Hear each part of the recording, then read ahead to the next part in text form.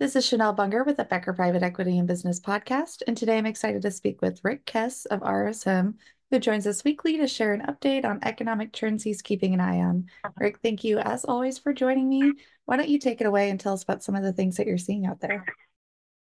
Yeah, well, thank you. Obviously it's the start of 2024. Lots of exciting things will happen this year. We'll have a presidential election.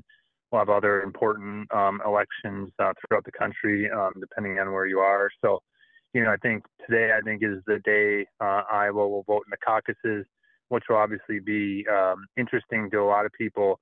So I think, given being an election year, it adds a new component to kind of what we monitor from a trends perspective. Obviously interest rates, jobs, inflation are kind of the three key items that we monitor from an economist perspective. But then you add in a presidential election, it adds another layer to that component. Obviously, people will take that information and use it to, formulate what it means for their business.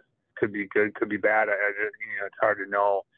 Every business, interacts with the federal government in different ways. So that will be, kind of what we continue to monitor.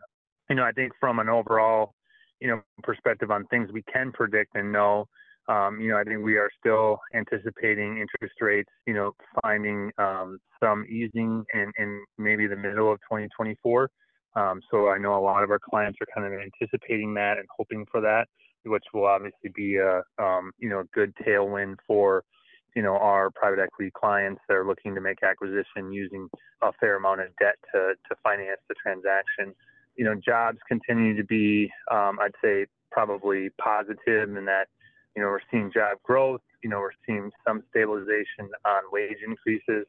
And, we did see a slight tick up in December on inflation data, but I think some of that could just be holiday spending and other kind of one-time anomalies that are affecting that particular data point. So, I hope to see that, maybe January and February, we continue to see inflation trending in the direction that we would hope, closer and closer to that kind of 2% goal that the Fed has outlined in their overall mandate. So overall, I continue to be hopefully optimistic on 2024 that, with some interest rate easing, inflation being relatively predictable, hopefully, that, we'll continue to see private equity, companies being able to do transactions that they want to do, put some of the dry powder that continues to be on the sideline to work and, continue to grow their portfolios in positive ways. So we're still, I think, overall